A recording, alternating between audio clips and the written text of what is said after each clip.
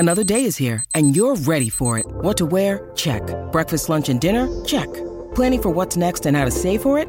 That's where Bank of America can help. For your financial to-dos, Bank of America has experts ready to help get you closer to your goals. Get started at one of our local financial centers or 24/7 in our mobile banking app. Find a location near you at bankofamerica.com/talktous. What would you like the power to do? Mobile banking requires downloading the app and is only available for select devices. Message and data rates may apply. Bank of America N.A., member FDIC.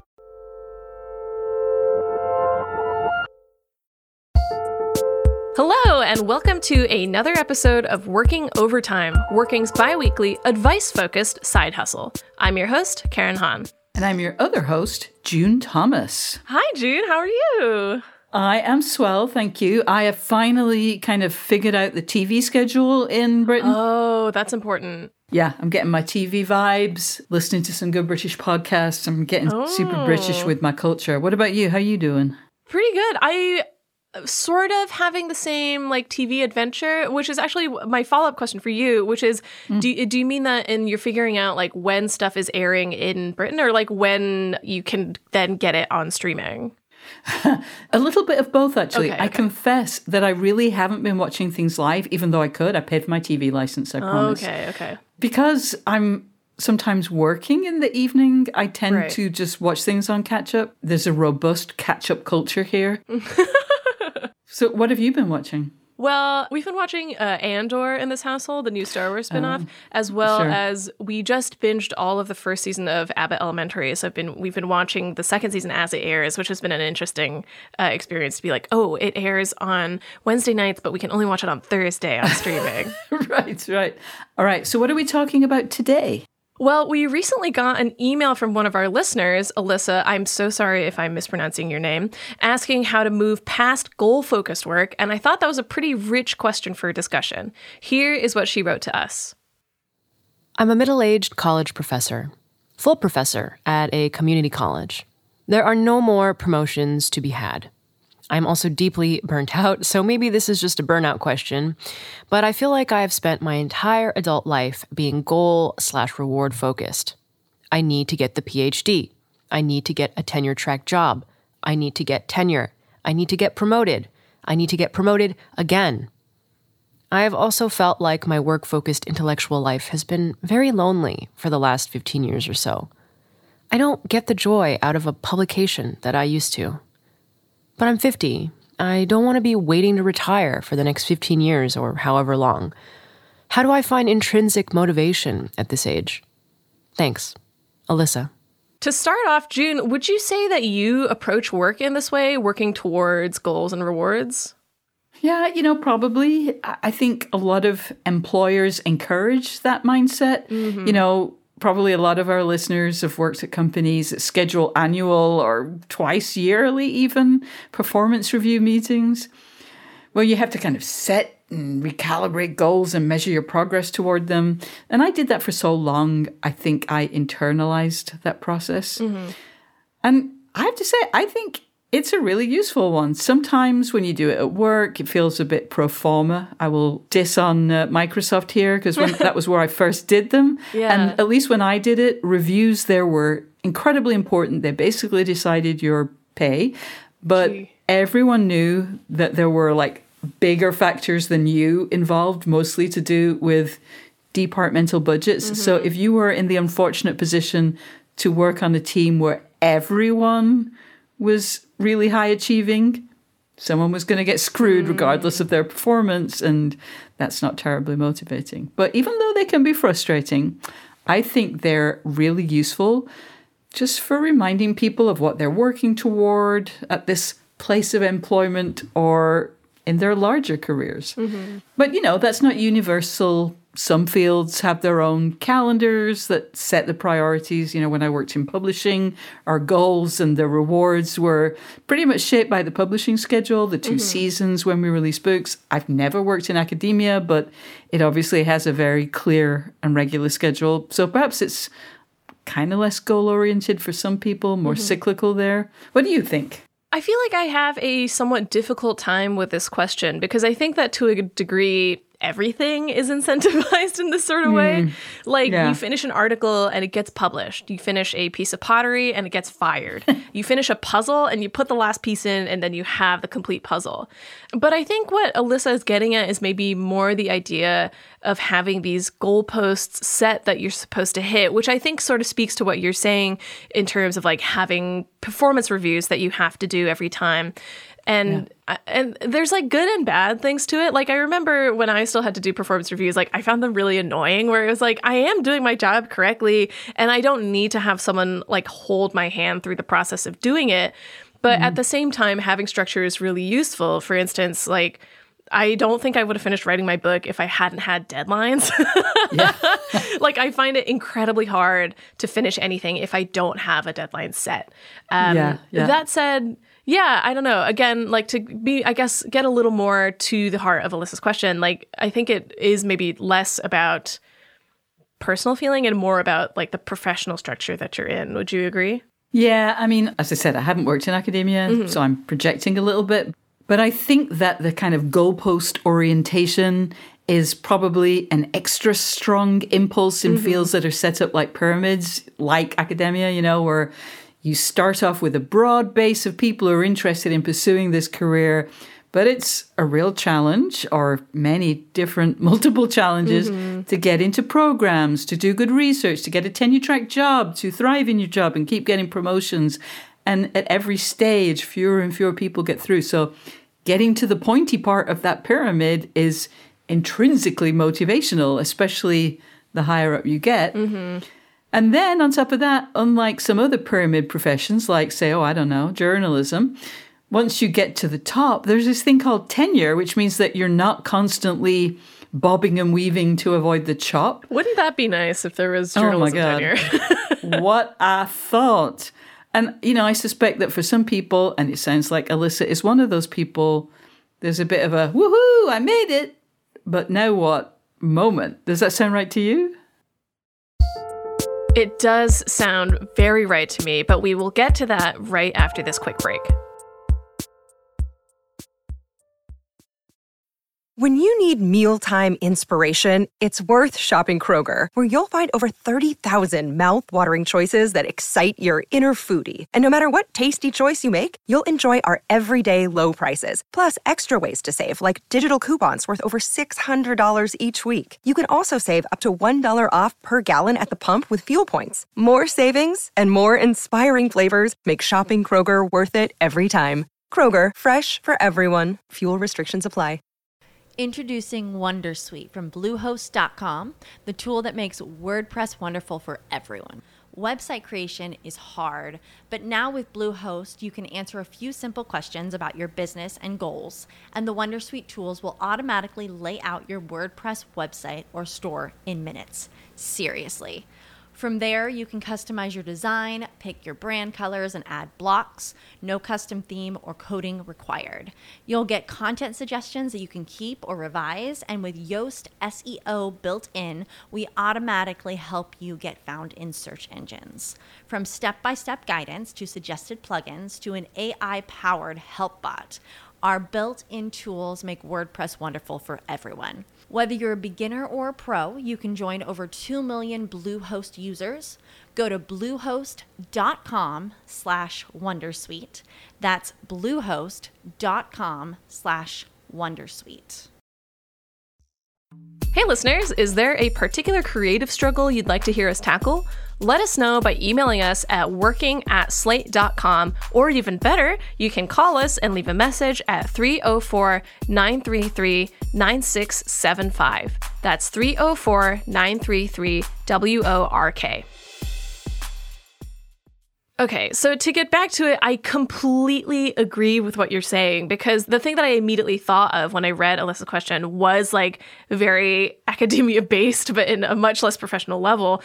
Because from the goalposts angle, I think the first time that I really encountered thinking about that kind of structure was when I graduated from college, because up until that point, I'd had these very set goalposts. Go from elementary school, it's then go to middle school, and then it's get into a good high school, and then it's go to college. And then suddenly there was this total lack of structure after that. Like there wasn't a set thing. Like obviously you could go to grad school, but it's not as set as going to high school or going to college on a broad level.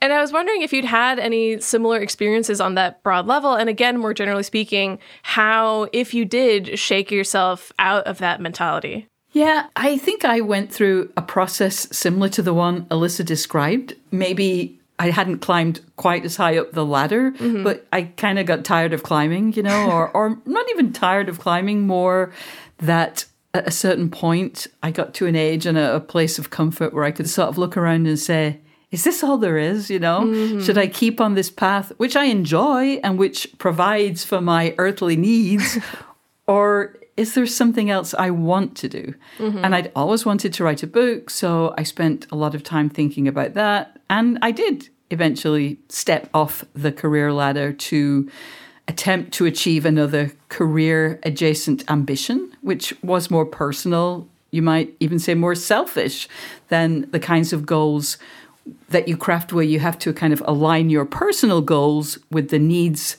of the place that pays your salary. I suspect, though, Karen, that you went through that process, but at a much earlier stage of your career than I did.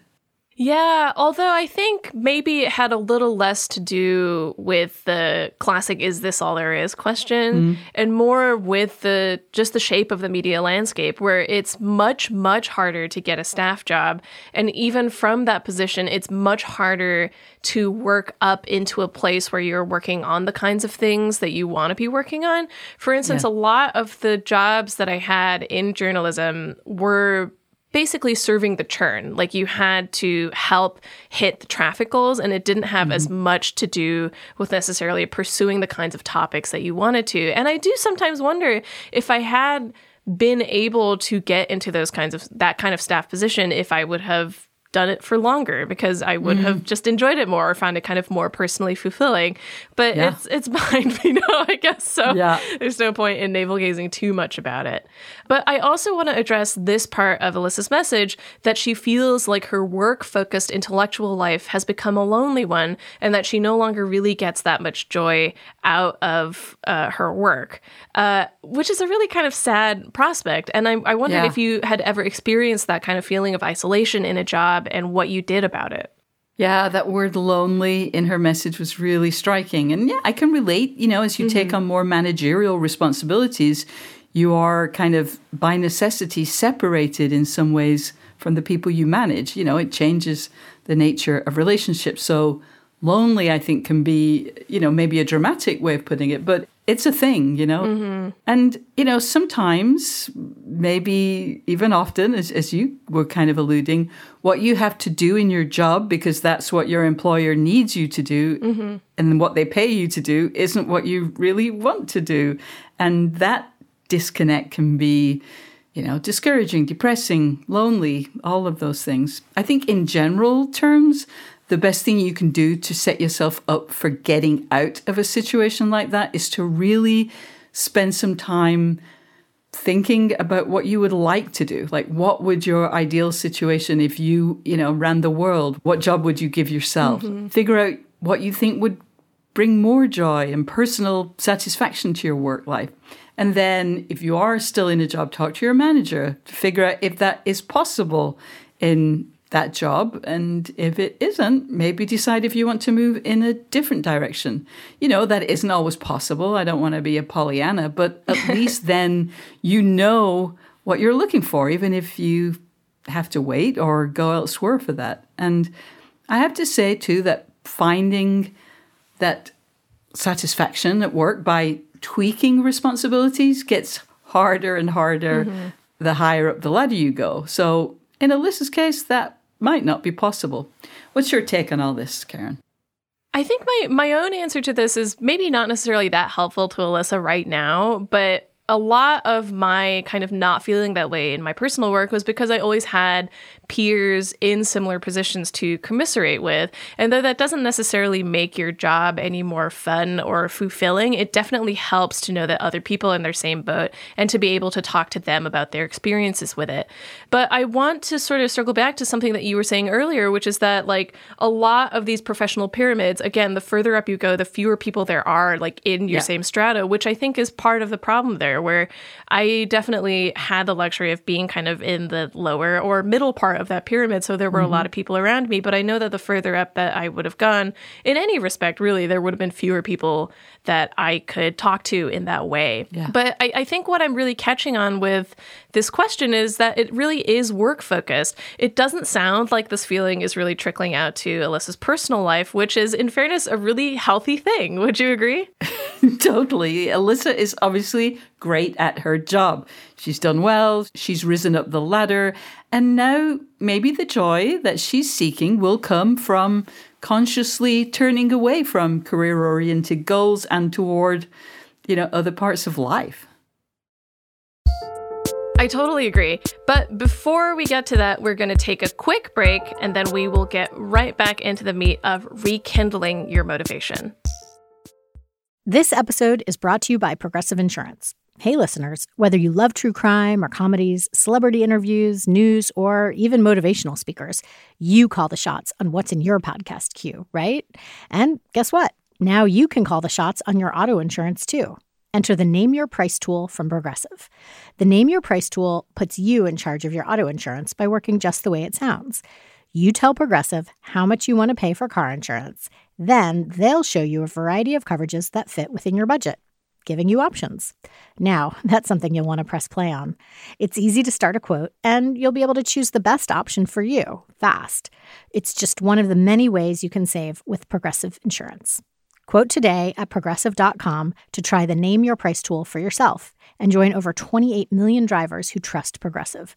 Progressive Casualty Insurance Company and Affiliates. Price and coverage match limited by state law. Listeners, I just want to remind you that if you are enjoying working overtime, please subscribe so that you never miss an episode. If you listen on Apple Podcasts, we would love you to rate or review the show because it really does help new listeners to find us. And if Overcast is your app of choice, please hit the star to recommend the episode to others. Okay, let's tackle Alyssa's question head on. How do I find intrinsic motivation at this age, or at least this far in one's field? So I feel like so many of our answers about creatively recharging involve finding other things to do, but that's not really the question Alyssa's asking here. That said, I feel like we could try to adapt our answer and say that maybe the solution here is to look at things within her field in a new way, to tackle a new project, which I know sounds very simplistic when I say it, like it's much easier said than done. But what do you think? No, that's exactly what I was thinking. Alyssa clearly loves scholarship and her field and the pursuit of knowledge. But when you're in climbing mode, as we've been talking about, you have to make compromises. You maybe get pushed toward a slightly different specialization than you would like because there are going to be more jobs there or more funding in that other field. You might want to publish on one writer or movement. I'm sorry for all the humanities examples. I can't even imagine. We are who we are. We are. But, focusing on a different writer or movement is going to impress your tenure committee more. Well, Alyssa, you've gotten to the pinnacle. When it comes to your own ideas and research and scholarship, at least, you can focus now on the things that interest you, the things that bring you joy and perhaps connect you to a community of scholars whose work you vibe with. So I would encourage Alyssa to just spend some time, perhaps even take a sort of retreat, figuring out what she is interested in and what she would like to work on, and then go for it. I suspect that might rekindle the enthusiasm she had at one point for her academic field, or she wouldn't have gotten to the top. So I think that could be the way forward. Yeah, definitely. And I also wonder if this is maybe, I don't know, obviously, if she is doing this already and it's not helping, but as far as suggestions go on this broad level, I wonder if this is a stage where mentorship might be a rewarding investment. Helping someone else in the same field means you're still doing something related to your work and your chosen field of study. But I think both kind of reliving the structures that you've already gone through, as well as having a vested interest in progress that doesn't necessarily have to be your own, is another sort of opportunity that's available to her in terms of trying to feel refreshed about the work that she's doing. Or maybe the solution is to consider publication on a kind of bigger level than the usually kind of scholarly articles, like writing a book. Yeah, I love the idea of mentorship. And obviously that could be working with a younger scholar in her field, or maybe getting involved in projects that aim to diversify that field, for example. And I think that would be and could be really effective at dispelling that loneliness that she mentioned. Yeah. I would also encourage her to think beyond her field and maybe even beyond academia. You know, again, I don't know whether Alyssa's in the humanities, social sciences, sciences, but whatever it is, she's an expert in it. You know, Alyssa, whatever you've published has almost certainly been written in that weird academic English that is absolutely impenetrable to, you know, normal humans. And so, you know, what is it that people always get wrong in your field? What's the big piece of insight that comes from an area that you've studied and know tons and tons about that regular people are totally ignorant of? Or, hey, maybe you want to write a Romana Clea set in the world of academia. I think you should do that. You don't have to please anyone anymore. You don't have to, you know, kowtow to any committees. You don't have to make your department chair happy. This is your screw you time. Use it to do something that makes you happy. Yeah, I totally agree. Where like the fact that you now have tenure both means that you are in a position where you definitely don't want to jeopardize it or lose it in any way. Like she mentions in her question, like, what do I do for like the next chunk of years before I retire? But at the same time, like it definitely does feel like, June, what you're saying, like it's your screw you time. Like you can sort of maybe try to approach things from a blank slate. Again, I know that all of the advice that we're giving is much easier said than done, but just sort of thinking about like what other things you can do that aren't the typical kind of academia routes to take. Yeah. And the other thing is, whatever you're doing, whether you're in your job still, whether you retire, whether you volunteer, you always have to have a purpose. Otherwise, I think it's when you don't have a purpose or you don't feel like you know why you're doing what you're doing that you can feel unhappy or dissatisfied by it. So again, one of those things that's easy to say, but like find your purpose. And I think that will kind of rekindle the joy. And before we go, though, I do want to ask Alyssa to tell us what she makes of our advice. Was it useful? Did it spark any other ideas or plans? Even, was it dumb? Alyssa, we'd love to hear from you. Yeah, we would definitely love to hear back. And for many of our listeners, really, about the advice that we give. Yes. And that's all the time that we have for this episode. Thank you so much for listening. And if you like the show, don't forget to subscribe wherever you get your podcasts. And if you have ideas for things we could do better or questions you'd like us to address, we would love to hear from you. You can send us an email at working@slate.com or give us a ring at 304-933-WORK. And if you'd like to support the work that we do, sign up for Slate Plus at slate.com/workingplus. You'll get bonus content, including exclusive episodes of Slow Burn and Big Mood, Little Mood. You'll get extra segments of shows like Culture Gabfest, The Waves, and Regular Working. And you'll never hit a paywall on the Slate.com site. And you'll be supporting what we do right here on Working. Big thanks to Kevin Bendis and to our series producer, Cameron Drews. We'll be back on Sunday with a brand new episode of Working, and in 2 weeks, we'll have another Working Overtime. Until then, get back to work.